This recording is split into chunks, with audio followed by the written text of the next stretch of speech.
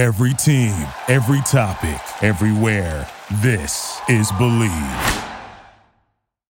What it do? Episode 104 for the love of the game. Let's get it.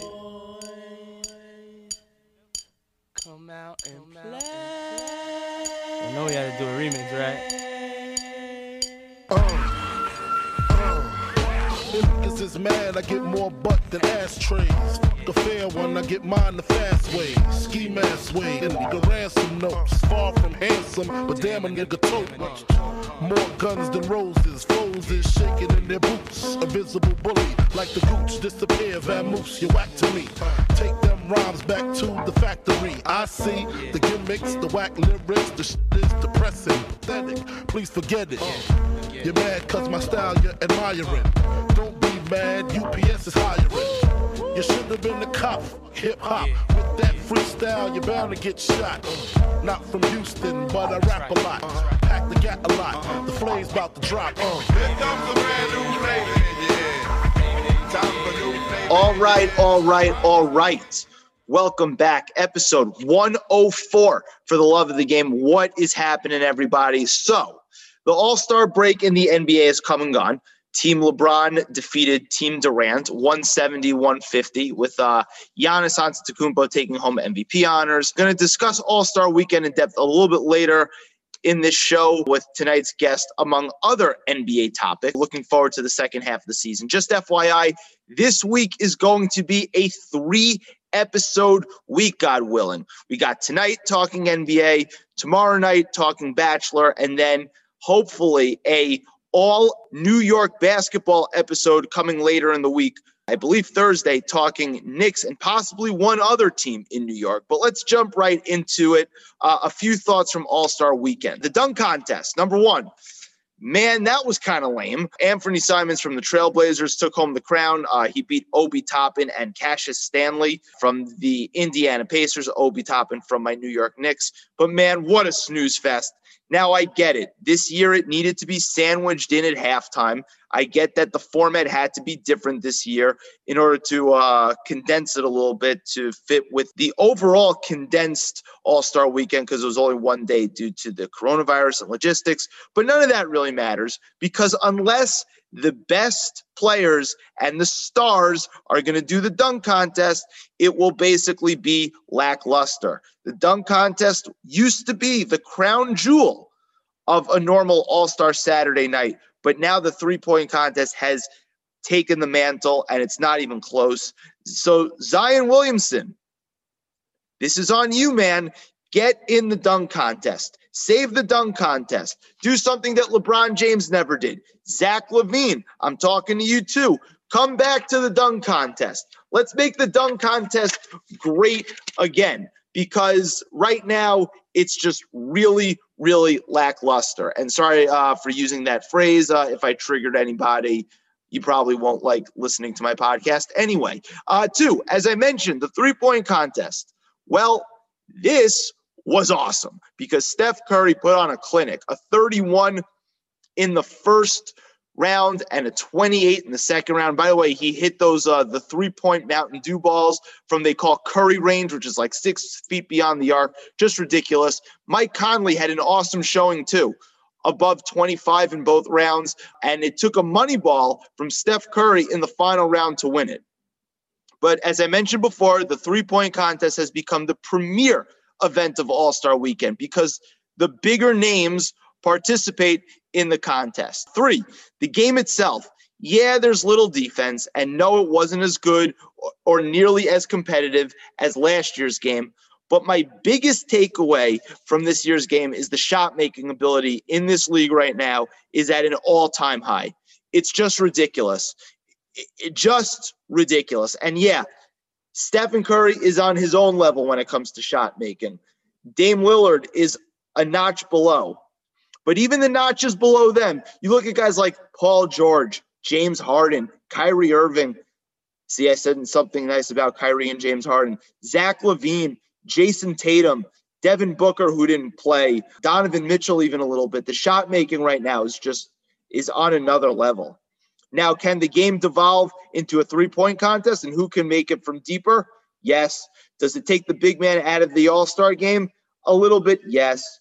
But you can also marvel at the skill level of these guys. And Dame Lillard and Steph Curry made shots from over 35 feet out look absolutely effortless last night. I mean, they each made one from a step inside the half-court line. And it didn't even look like they were breaking a sweat. Craziness. Which brings me to my last All-Star point.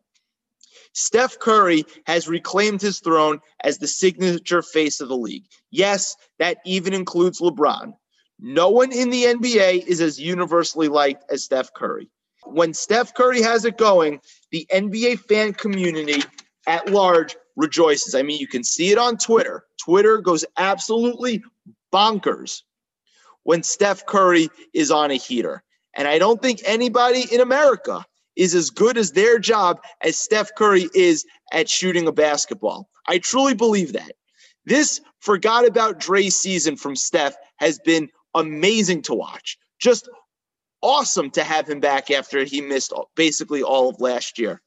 One last thing, there's definitely something between Dame and Steph brewing. There's a rivalry, and you could see it last night because Dame is the only one who can remotely approximate almost what Steph does on a basketball court. And imagine if you're Dame Lillard and you are as great as you are. You're a top 7 guy in the league, basically. And there's a guy who plays just like you, pretty much just like you, who's just a notch above you as a player, just a notch above. And this guy who's just a notch above you is so popular and has all the accolades. He has the 2 regular season MVPs. He has the 3 titles. If I was Damian Lillard, again, who's great, a top 8 guy in this league and an MVP candidate this year, this would drive me absolutely crazy. It would drive me nuts. But you could see there's something going on between the two of them. A friendly competition with a little bit of iciness because they're competitive with each other, if that makes sense. But yeah, Steph Curry won this year's All-Star weekend, and just having Steph Curry in the mix is awesome. One last thing before bringing on tonight's guest. I know I generally am a positive guy in this show. I talk about sports. I love to talk about sports. I love to laugh about sports, whatever. But I also love to call out the media when they suck. And what do you know? The sports media decide to suck yet again. First, it was the quote-unquote Corona Bros who bashed the NBA for having an All-Star game due to COVID. And guess what? It basically went off without a hitch. Yeah, there was the Ben Simmons, Joel Embiid contract tracing with a barber. That was a bit of a scare. But yeah, they tested negative. So all things considered, this was a success for the NBA. And then there was this. The media, in a media session, decided to ask LeBron what his stance is regarding the COVID vaccine and if LeBron and his family would take it. And LeBron answered something to this effect. This is a conversation I'm going to have with my family. Okay, so as many of you know, the NBA media as a whole tends to slant a certain way politically. They have certain political leanings. And this particular political leaning these days seems to try and discredit the effectiveness of the vaccine, which is funny because the same people a couple of months ago were screaming, believe the scientists, trust the scientists. Funny how things have kind of flipped a little bit. This was never about public safety. It's always been about political control. But anyway, moving on, back to LeBron's answer. Naturally, people were mad he didn't endorse the vaccine publicly. But honestly, shame on the media for asking this type of leaning question, trying to get him to give an answer that could be political charged. Whether you agree with his answer or not, the decision for him to vaccine his family is a personal one. And it's not LeBron's job to educate the Black community or NBA fans at large across all races about the COVID vaccine. That's not his job. He's a basketball player. As Charles Barkley once said in a Nike ad years ago, quote, I'm not a role model. LeBron gave a perfectly good answer, and the media shouldn't treat LeBron as anything more than a great basketball player. And they especially shouldn't be asking him personal questions like that are incredibly invasive. Ask him questions about basketball. What do you know? I mean, especially when you're covering the game of basketball. If you're covering a basketball event, you should be asking basketball players basketball-related questions. I know that's not so difficult. And if you want to ask him about his I Promise School or the other charities he's involved in, that's fine too. All well and good. But don't make LeBron out to be something that he's not. And that's not a demerit to LeBron, by the way. It's just insane. The media, and sports media specifically at large, sucks. It absolutely sucks. And I, for one, am trying to be the light unto the nation when it comes to the media and basically be a member of the media that doesn't suck. But anyway, enough of that rant. It's time to get back onto lighter topics, fun NBA topics. We're going to talk with a recurring guest that I mentioned before in just a moment. So I'm bringing back a popular recurring guest, somebody who had messaged me privately, said he had some takes. He was ready to share them. Mr. Josh Friedman, we're getting ready for the second half of the NBA season. I'm excited to hear your takes. What's going on, bro? Nothing. I'm just excited to, get the second half of the season started and head towards that playoffs. It's NBA more and more. I feel like the NBA season is just, gearing up for the playoffs and, more than ever this year.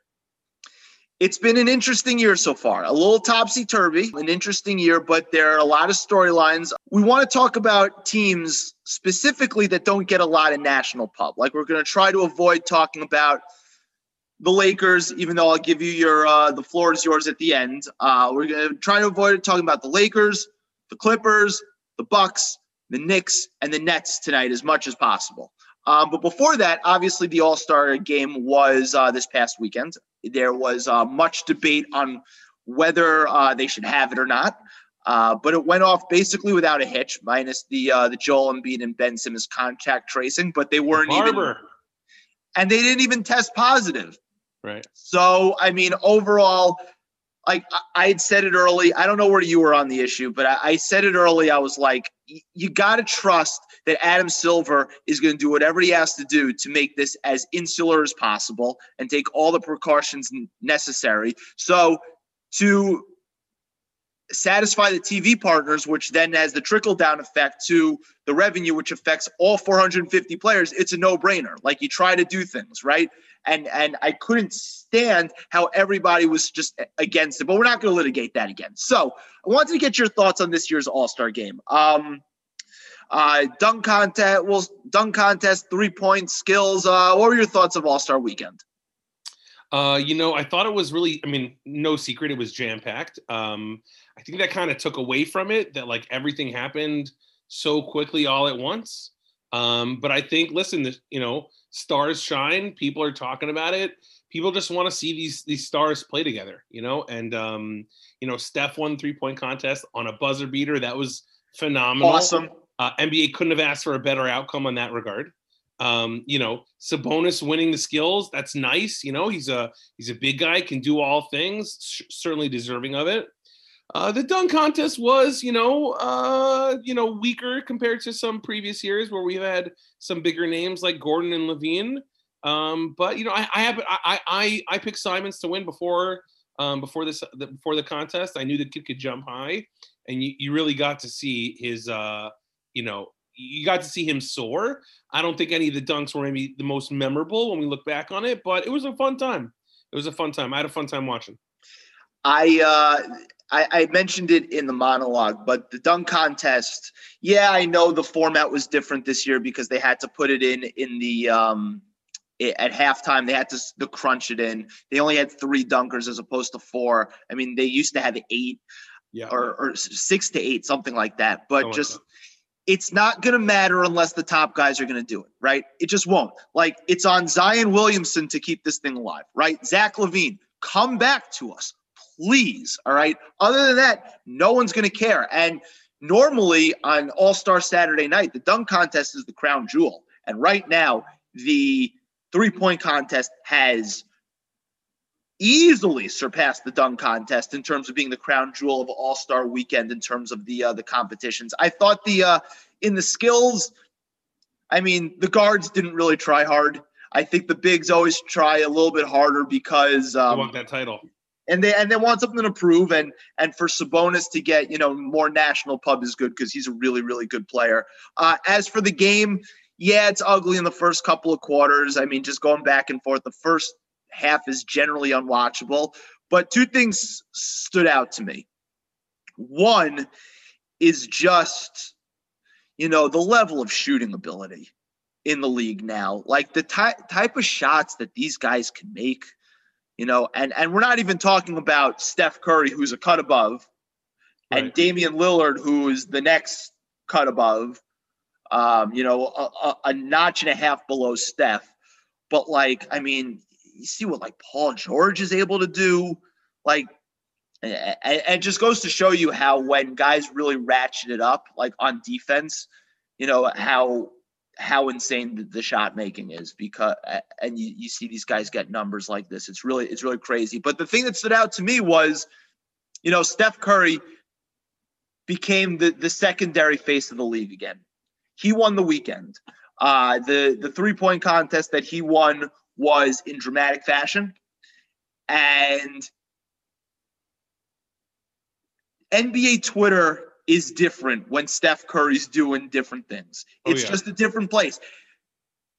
And he's so incredibly likable, universally likable, that LeBron may be the best player, but he doesn't have the across all, people appeal that Curry has. He doesn't have the approval rating that Curry has. And LeBron's got a very high approval rating. That's not even to bag on LeBron, but it's just different. And for him, after he missed all last year, for him to be back in the mix, and there was one shot where he made Zach LaVine was guarding him, and LaVine poked away the ball, and Curry's handle, and he was a little loose with his handle, and he scurries back. He's backpedaling to get the ball, turns around from 37 feet out and buried it. And you're just like, what is this? What is this? It's crazy. Yeah, as much as I've learned to appreciate and love LeBron, being a Laker, one thing LeBron does not have, which I've always, compared to him, let's say, to even Kobe or Jordan, this wow factor. And I don't mean a wow factor in you're seeing something you've never seen before. LeBron is a skilled. He's not as fluid. He's not as a beast. Yeah. He's 6'8". He's so big. He's so strong and so skilled that he just overpowers. His movements aren't as fluid. And Steph does these things that you can't explain. It's not a physical trait. It's just you're just in awe of some of the shot making ability. And I think Kobe and Jordan had that a little bit with the wow factor of difficult shot making, and Steph has that like nobody we've seen. Yeah, the artistry with LeBron, just because of how big he is, he's a great athlete. He's a generationally great athlete, but he's not as fluid with his movements as Jordan was, as Kobe was, or as Steph was. It just doesn't look as pretty. And the way I like to say it is I can almost explain LeBron, right? If you give somebody that skill with that size, with that speed, they're going to be that good, right? He's got this. Now, the thing I can't explain about LeBron is how he doesn't get hurt. Right. That's lasted so long. That's his awe factor. But I've seen people Kobe's size, I've seen people Steph size, and to do what they're doing, there's no science to it. There's no explanation beyond just sheer brilliance. Yeah, overall, the All-Star game was great, was entertaining. And there's this little Lillard-Steph kind of beef here in terms of Lillard wants his shine, and he's not at Steph's level because, as my guy Ryan Russillo said on the show, he's just they went head-to-head, no Durant in 2018, and Steph saw that. Went absolutely bonkers and destroyed him. So, but Lillard's pretty damn close. And he said, and Russillo said, how would you feel if you're Damian Lillard, right? And you're as good as you are, and he's ridiculous, and he's just a notch below. That's got to be the worst feeling in the world. Yeah, it really is. Especially being from Oakland, he's from Oakland, so the Warriors almost being his hometown team. it's definitely challenging to him, and you can see it. You can certainly see it. It's palpable. The other last thing I wanted to say out of the All-Star game, that the two moments I enjoyed was there was a moment when James Harden was bringing up the ball where Chris Paul was actually pestering him in the backcourt. Mm-hmm. And Harden was racing up the floor, and Paul chased him from behind and stole it. And obviously in the All-Star game, especially in the first half, defense is really non-existent. But the fact that they still don't like each other to that effect was beautiful. And there was the last one was the funny moment was Giannis had like a breakaway and Jokic was trailing. And you feed the big guy who's trailing. Even if he's trailing, you pass it back, he gets the two. Giannis didn't see him and went for a dunk. A pretty lame dunk too. Like, give us a little flair. And Jokic was like noticeably like pissed. Not that he was pissed, but like he was joking. He was like, where was the lob? Where was the lob? And then on the next possession, refused to inbound the ball to Giannis. He just like pointed at him and shook his finger no. That was enjoyable. Jokic is so fun. And there are just so many likable guys in the league. Yeah.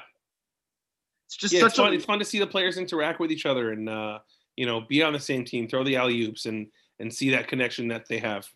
It's a likable cast of characters. But so that's over and done with. So now second half of the year. So let's start with the Eastern Conference. Obviously, we're avoiding talking about the major teams. But what two Eastern teams are you most looking forward to watching, monitoring, and why? So it's interesting. I've got one that I think really can make a push up, and one that I expect might fall down. Number one, I'm actually really excited. They don't get a lot of shine. I'm really excited to see the Pacers get Karis LeVert and TJ Warren back in their lineup. Mm-hmm. They are currently not. I think they're under 500. They're currently out of the playoffs. But the talent on that team, last year they were, I think they ended a 4 or 5 seed last year. Yeah. So I expect them to really catapult themselves back up into contention, see how LeVert fits in, make sure, hopefully he comes back healthy. And Warren went nuts for them in the bubble and then got hurt at the beginning of this year. So I am really excited to see them make a push. I think the top of the East is kind of really settled and there's not really room to budge in. But I would expect the top three. Yeah, the top three are. I would expect the Pacers. I would expect the Pacers to make their way up there. My other one, I'll leave Chicago out of it for right now, even though I think they're an interesting team and they have a chance. And it's nice to see Toronto back in the mix after such a rough start. But the other team I'm really interested in is what the Magic do. They've got a lot of talent. I don't think they're making the playoffs. They've got like the 5th highest payroll in the league. So I expect them to certainly possibly be sellers come deadline time. And if they drop off pretty quickly, I would expect a lot of talent to be heading to a lot of places and a lot of opportunity. And I'll bring that up later when we get to our possible trade scenario. Yeah, Vucevic is going to be on the move. That's what happens. When you're an all-star player, you're making that kind of money and your team stinks. You're going to be in trade talks. That's the way it is. It's funny that you picked those two teams because I actually didn't pick either of them. My two teams are the Wizards. Let's start with the Wizards. Obviously started off brutal. I am on record of saying the Wizards would be a top 6 seed in the East. It's not looking great. I bet their season wins over of 33.5. It's not looking great. But, Westbrook has been bad this year, but he's maybe turning a corner, maybe. And Beal, if Westbrook is going to be, 85% of peak Westbrook, and Beal is continuing to show out, and Rui Hachimura is turning into a nice player, there's something there. That team can easily make a run to at least be in the play-in tournament. So I'm going to be really interested to see what happens there because it could also go the other way. Yeah.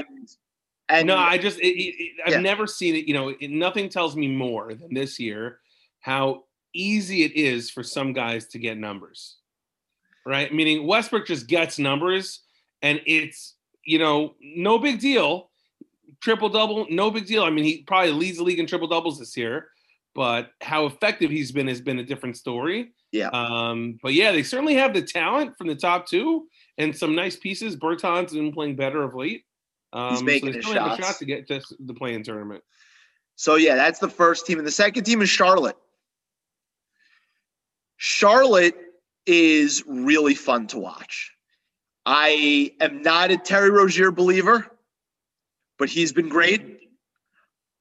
I was on record saying that the Gordon Hayward contract was questionable. He was a borderline all-star. He's been great.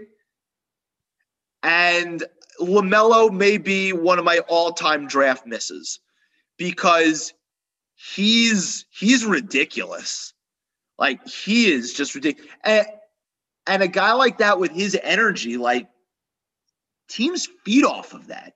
Teams feed off of that, especially teams that are, like, young. Like, they see this guy, and, yeah, he's flashy, but, like, he makes winning plays too. And why can't they be in the mix? Like, would you want to see them on a given night if you're, like, a team's, considered way better than them? Like, would you really want to see them on a given night? They're coached well. They just have an upside. I'm curious to see what they do at the trade deadline. Yeah, I think not to throw too much praise on LaMelo just yet, but he's got a spark factor to him, almost similar a little bit to Steph in that regard. That when he gets going, that team gets going, and that engine gets going, and everybody just plays a little bit better off him. And I really love the combination they have. Hayward, Rozier, Graham's a little bit hurt now, but he's been good. PJ Washington has been good for them. Cody Zeller's been solid at the 5. They've really got talent up and down the lineup. They've got a little bit of depth. They've been very exciting to watch. Very, very and the pieces fit because the biggest knock on Rozier was he's a 6'2", shoot-first point guard. Normally, that doesn't equate to wins, right? If he's going to be your starter and making the money he's making. But if you put him with a guy like Gordon Hayward who can, run offense, run pick and roll offense and looks to get guys involved and is also more of a facilitator. And you have LaMelo who's 6'7", also a facilitator. Like, Rozier can just be Gunnar Rozier, right? It's kind of like the Kyrie Irving effect right now on Brooklyn. Yeah. With Harden doing a lot of the facilitating and the orchestrating and Durant able to do it. Like, Kyrie can go back to, like, his natural thing. It's just like, I'll be over here. I can get my own when I need to get my own and just be super effective that way. I know we're not going to talk about the Nets that much, but, like, Rozier is kind of like Kyrie light in that respect with this team. And it's working. The team fits. And they play hard and they're well coached. Been a really good job. Really good job by the coach. The bonus team I had, because I couldn't just choose two. The bonus team I had is Miami. Because Miami was decimated by injuries and COVID. And they have 2 top 15 players in the league. When Jimmy Butler plays, they win. All right. When he's healthy, they win. Bam Adebayo has taken a step. Should have been in the All-Star game last night. He's taken a step. And I think they can. I mentioned before that the top 3 are kind of unassailable. If there's one team that can make its way into the top 3 and should be in the top 4 in terms of a top 4 seed, it's the Miami Heat, because that team's really good. And they have a move to make. Yeah, the teams that have stayed consistent with their roster, if Spoelstra's been there a long time, they're close enough now that I would still expect them to be to either get home court or just miss home court in the playoffs. And certainly not a team you want to play in the early rounds of the playoffs. Not at all. They play tough defense. That team knows how to win, and they've been there. They made a run last year. They know what it's like. They've been there. I'm just curious, before we go on to the Western Conference, you mentioned Chicago. What interests you so much about Chicago? I think they've just exceeded expectations. I don't think they, 16 and 18, just outside the playoff. They're in the play-in tournament right now if the season were to end now. I think Levine has played better, more efficient than before. Kobe White's been okay. Even with Markkanen out, I would say I wouldn't have expected them based on their roster to have a better record than Indiana, Atlanta, Washington, who made more splashy signings in the offseason. And the Bulls just developed their talent. Patrick Williams, not a pick that people liked in the draft, but he's really good. He's fit he's into really good. System. He's played defense. He rebounds. Wendell Carter plays defense, rebounds. I just think that, they've exceeded expectations. I don't think people would have bet that they would have had a better record than Indiana, Atlanta, and Washington halfway through the season. So if you spoke to me about this about a month ago, I would have been like, Levine's putting up 50, 40, 90 numbers basically. He's 27 a game. But it doesn't really – it's like he's bad in the clutch. His assist-to-turnover ratio is bad. Like it's good stats, bad team. It's the epitome of empty calorie stats. And then there was a stretch about starting 3 weeks ago where Levine really turned a corner, not just his playmaking, but also his crunch time numbers, where he was going toe-to-toe at the end of games with, like, the best players. Yeah. And I originally didn't think he was going to be an all-star. He was exceedingly well-deserving of his first all-star nod. And Chicago is an interesting team in a sense where they have a lot of pieces that you like, right? Mm-hmm. Like, Markkanen theoretically is good. Carter theoretically is good. Levine, he's taken a corner, or I should say taken a step up, turned a corner. Kobe White, you like him, but together it just doesn't jive where it's like, well, where's this team going, right? Where's this team going? So they're interesting in a sense where they can also go. I mean, so many teams are in this. Well, listen, that's a team that I would have said, you listed those players preseason, and I would have said, okay, would it shock you if they were 13-23 at the bottom of the East? I would say no, that wouldn't. Would they be looking to trade Thad Young off their bench? I would say, sure. Yeah, they're looking to, trade him and get some pieces back. But right now, their young core, they're looking to build that, get in the play-in tournament, get that experience, and build for the future. I think they're headed in the right direction. I still think they may be sellers at the deadline. Only because it's just, I think a good team, a really good team is going to want Thaddeus Young. And I don't know what they're going to do with Markkanen with his contract situation coming up. And he's been injury prone, and Carter's been injury prone. Like, I think even as in the mix as they are, it seems a little stale over there. Like, something seems a little stale, but hey, they have a real coach in place now with Billy Donovan. So all's not lost, but I don't think this is going to be the Bulls' year to, like, really make a go of things. But who knows if Levine goes crazy for a week, given, how close everything is in the standings at the East after the top three, like, it wouldn't, nothing would surprise me at this point. All right, so we want to move on to the West. So the two teams in the West that you're monitoring and why? Yeah, so the West is first, not a team that I want to pick, but I just want to give a shout out to the Trailblazers and to Dame Lillard for what he's accomplished again amongst just so many injuries again, for his team to still be in the top six in the West another year.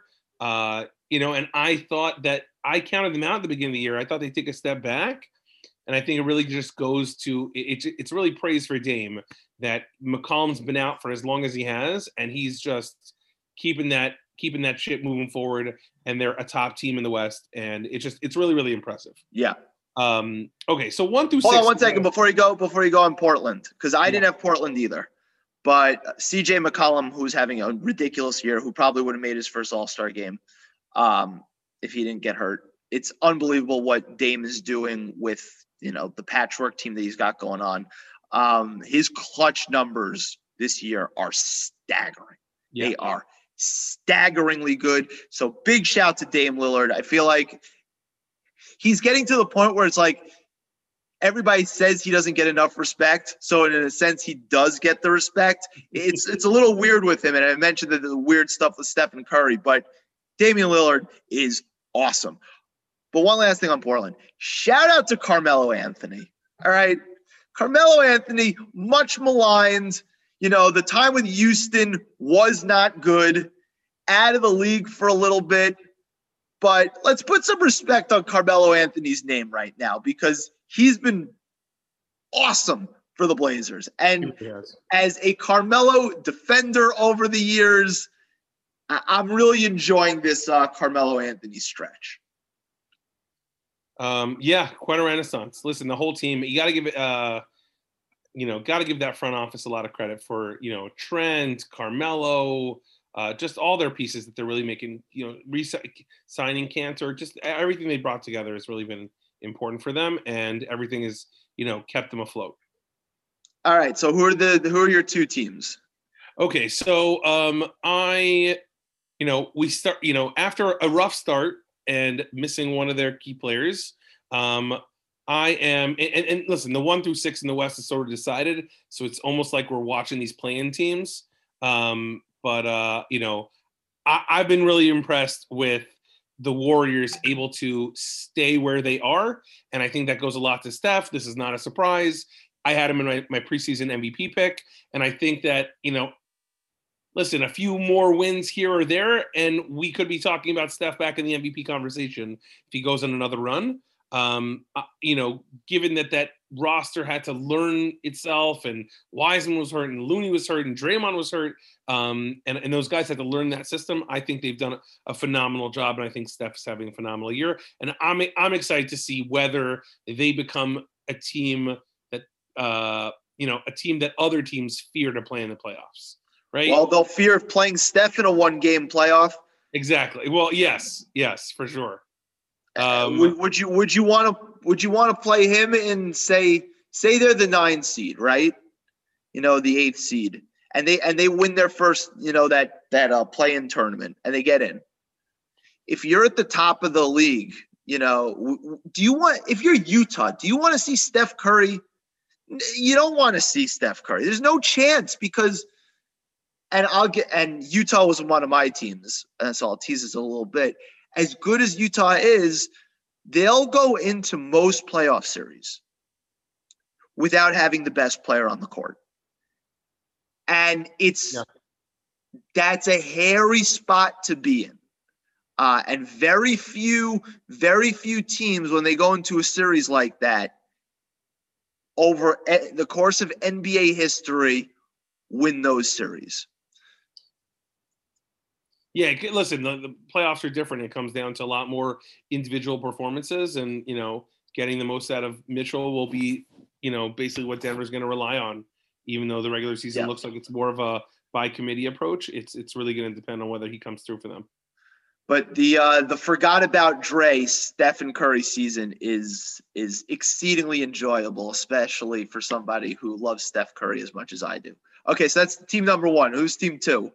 My second team, which I just want to see if they're for real. The Spurs. They are. They're punching above their. They're hanging in there. They're middle of the playoff pack right now in the West. I'm pulling up the record. I think they're the 5 seed now. Well, they're at the 7 now, but they're 18 and 14. Wow. They got the 7 standalone. They're a little bit behind Denver for the 6th seed. But just. The fact that they're even there at 18 and 14 with this packed West, with everybody else focused on Zion and Ja and Steph and Luka, and here they are, the Spurs, and I give Pop a lot of credit for that, but it's a really by committee approach. They don't have any sexy players. They've got a lot of effective players, and I'm just really interested to see whether they actually stay in, whether they actually gain that experience for these young guys, and whether they're for real or not. I thought DeRozan should have been the injury replacement over Conley personally. I know the whole sentimental thing, Conley finally got his all-star nod, but I thought DeRozan did enough to get it. But whatever. DeRozan's been there before. So But yeah, no, the Spurs, and they've got some young talent. I mean, DeJounte Murray, I've always been a believer in. I know he's battled injuries, but he looks like a real player. Keldon Johnson looks like a player. Yeah. Lonnie Walker looks like a player. There's something there, and Popovich has always evolved in terms of how they play. But I mean, they'll be looking to really make moves when Aldridge is finally off the books and they can do some things. So my two teams, as I mentioned, Utah, and I mentioned Utah because number one team in the West, all the advanced numbers are there, but it's just, is this that regular season team, kind of like the treatment Milwaukee has gotten before?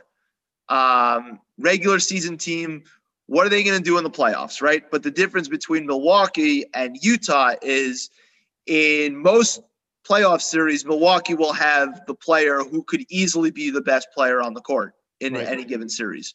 Utah's not going to have that. And I know that the advanced metrics are so friendly to Gobert. And I know I probably touched on this before, but I thought that the game against Philly was very telling. Embiid ate apart Gobert, just ate him alive. And you can't tell me that the guy who's getting eaten alive by his contemporaries who he goes against, Jokic has done work against Gobert too. And then after seeing him get played off the floor in playoff series, you can't tell me that's the defensive player of the year. You just can't. I just refuse to accept that. And, Mitchell's going to have to do a lot of heavy lifting. He's going to have to do a lot of heavy lifting to compete against, other top guys in playoff series, because he may see Luka in the first round. He may see Steph in the first round, right? Depending on how it shakes out. So Utah, an incredible start to the season, and all their guys are contributing, 1 through 7. But I've never been a huge believer in Jordan Clarkson. We'll see if his unbelievable start to the season continues.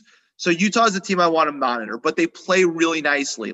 They shoot tons of threes. They make a ton of threes, and they have other good defensive players besides Gobert, like Royce O'Neal should be on an all-defensive team. He's a really nice player. Mitchell, when he competes, he can lock in defensively. So I'm monitoring Utah. We'll see where you're at. And the other one is Denver, because Denver is the team that could have the best player in the series. They have been disappointing. Jamal Murray is, and to quote my guy Russillo again, is the 13 or 30 guy. Would you be surprised if he had 13 points and was invisible? No. Would you be surprised if he had 30 points and went crazy in a game? No. So, I've always said that they need to upgrade that spot. And they're a team that can make a trade. They can make a trade. We'll get to the trades in a second, but I'm interested to see where they go. If just internally, if it just meshes better. I'm interested to see what happens with Michael Porter Jr. in the second half of the year. Denver's the team that can really make a real push at this Western Conference thing, and in a West where I honestly think it's as open as it's been in years. I would agree with that. So let's talk some fake trades. Give me 2 fake trades you'd like to see. So some fun ones that I would love to see. First one actually I think makes a lot of sense. I think both teams really need to do something. I'd love the Mavs to go and get Buddy Hield. I think that, Fox and Hield and Barnes, and I think there's a lot of talent in Sacramento, but it's still not working out. And, you're paying Buddy money, and at some point he's not going to be happy. They have to let Bogdanovich go because they're trying to keep Buddy happy. And I think the Mavs really need a shooter to replace Seth Curry, who left. And I would love to see the Mavs actually go out and get a piece and Yeah. surround Luka with some consistency and some talent that really made a push forward. All right, that's it. That's it. The Sacramento thing is it just seems like a bad mix. It just and they were in every year. yeah, and they were playing. 3 weeks ago we were talking about how they could possibly be in the playing game. Like De'Aaron Fox is a star, right? He was all-star level this year, but then all of a sudden the wheels came off, and they have some dudes like Harrison Barnes who's been good and could help a team. So do they move him? I mean, they have Halliburton who's awesome. So Who knows? I would sooner trade Hield than Harrison Barnes if I was the Kings. But yeah, I think they've got Fox and Halliburton, and maybe that makes Hield a little bit expendable. And I think that they'd be maximizing their opportunity right now if they traded him. My next trade, and I'll overlook the Andre Drummond or Victor Oladipo to the Lakers. We'll leave that out as possible upgrades. But I actually would love to see the Knicks go ahead and get Vooch. Interesting. I think that it is really important for them to make the playoffs. Okay. Obviously I'm not giving up an asset of, I'm not giving up Barrett, I'm not giving up Quickly, I'm not giving up Randall. But if you can go ahead and get Vucevic with those three, maybe give up some draft picks, that's your core that you want to build up. That's the core that you want to see in the playoffs do well. And going out and getting an impact guy like that almost guarantees they're going to make the playoffs. They're going to get that experience, and they're going to be able to build the following year. So I'm with you on the Knicks making a deal, and I'm going to do a whole Knicks podcast special because I'm obviously over the moon about how this season's going because I never anticipated it going this well. I don't think Vooch is the guy for them, only because they have so much vested interest in Mitchell Robinson being good. You did mention Victor Oladipo. That's more the guy who for them I think fits because the reason I don't see Oladipo there is that that's more wings and more guards. Like you're going to have so many wings and guards on that team. Robinson's been a little hurt. You can slide Vucevic next to Randall. I see that fitting. It would fit. You might have to give up too much, though. It would fit, but I think Oladipo, for them, they're still playing Reggie Bullock, right? If you're still playing Reggie Bullock, you could take on Victor Oladipo and slide him in those minutes, and you'll be just fine, right? I don't need to see Reggie Bullock. Yeah, I'd be worried if I was a Knicks fan that the Oladipo get would be like a classic Knicks grab, and then he re-injures and he doesn't play, and you're paying him that money, and you sign him because you had him, and it doesn't work out well. I'd more say just hope you make the playoffs without him rather than get him. Given his history, he's still been sitting out like every back-to-back this year. Like it hasn't been perfect. I would tend to agree, but if they were going to get a guy, I think he's the guy that they should target. My two trades, it's actually, you could call it, 3 trades or 1 trade, and they all involve Kyle Lowry. I want to see Kyle Lowry go somewhere. I want to see him either in Miami. I would love to see him in Philly, or I would love to see him in Denver. All places that could really use that leadership, that vet, that defender. He would fit all 3 of those places, and he would make those 3 teams, instantly more bona fide contender status. I think you just got to ask yourself: Is Toronto going to trade Mr. Raptor? I think it. All indications said, from what I've heard, is that Larry's ready to go. I mean, and the Raptors have been in the mix again. So, but Masai shakes it up, and I think Masai kind of knows that he's gone to the brink with this team. So it's time to get some young players, and it's not like they're not barren at point guard because Van Vliet is still awesome. and they'll still be competitive. But I think Lowry, I think one of those three teams should make a real hard push at Lowry because he could push them to potentially a finals berth. Like, I really believe that. Yeah, like if you plugged him in Miami, you put him with Butler and Bam, like oof. And he would play great with Jokic because he plays really well without the ball like he does with the ball. Denver could certainly use a defensive-minded leader. That's for sure. And it's funny, the perception of Lowry all those years was like a guy who always came up small in the playoffs. But meanwhile, just 2 years ago, he had his biggest game in the clinching moments of a title game. So. Yeah. I'd love to see him on the move. All right, so before I let you go, I know we said we were going to talk a lot about the Lakers, but because I have you, I got to at least get your where you're at with this Laker team right now. Obviously, we've had the Davis injury.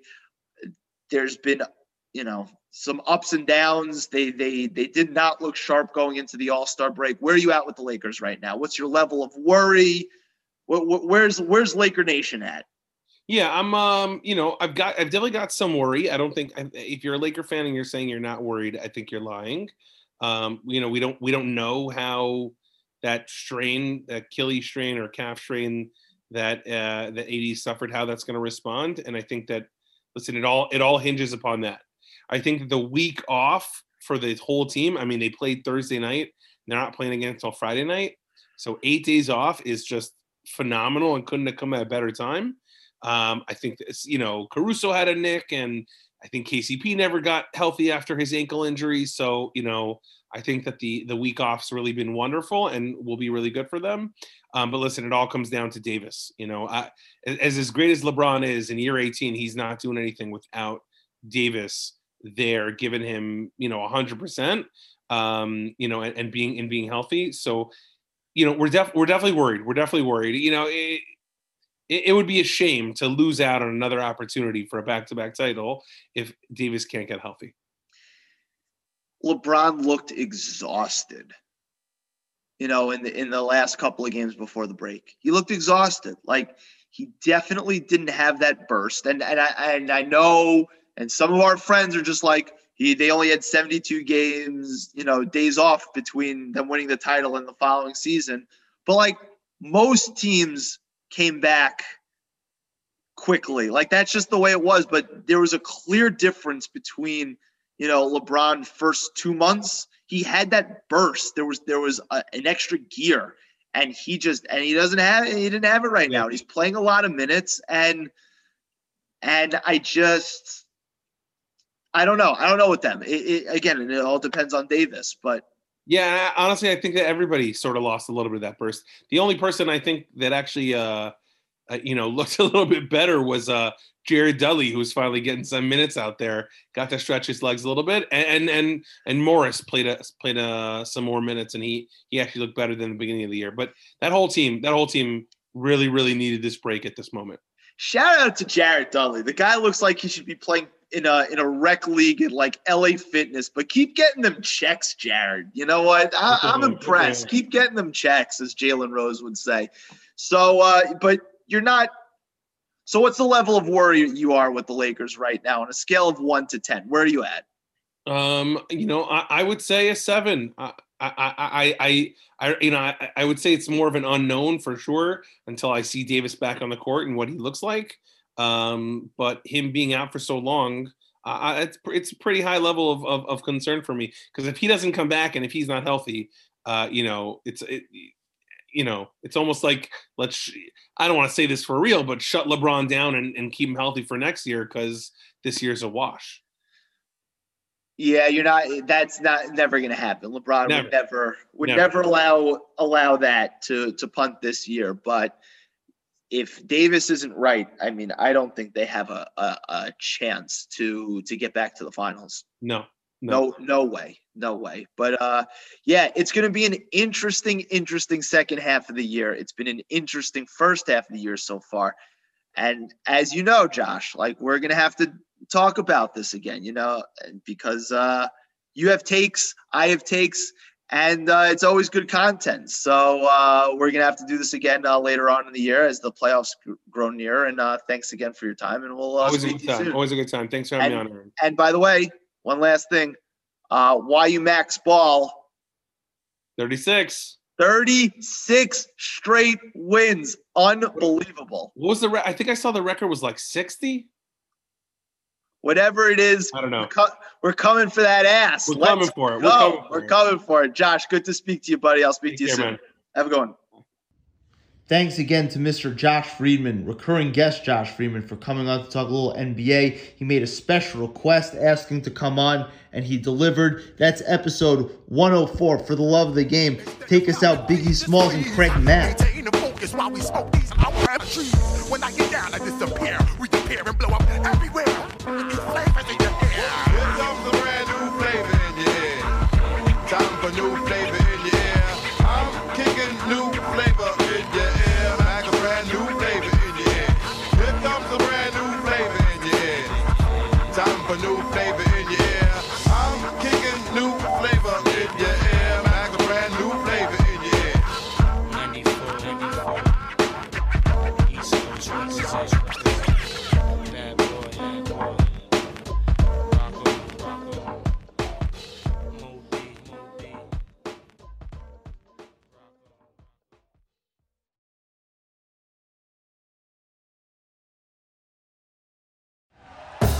Thank you for listening to Believe. You can show support to your host by subscribing to the show and giving us a 5-star rating on your preferred platform. Check us out at Believe.com and search for BLEAV on YouTube.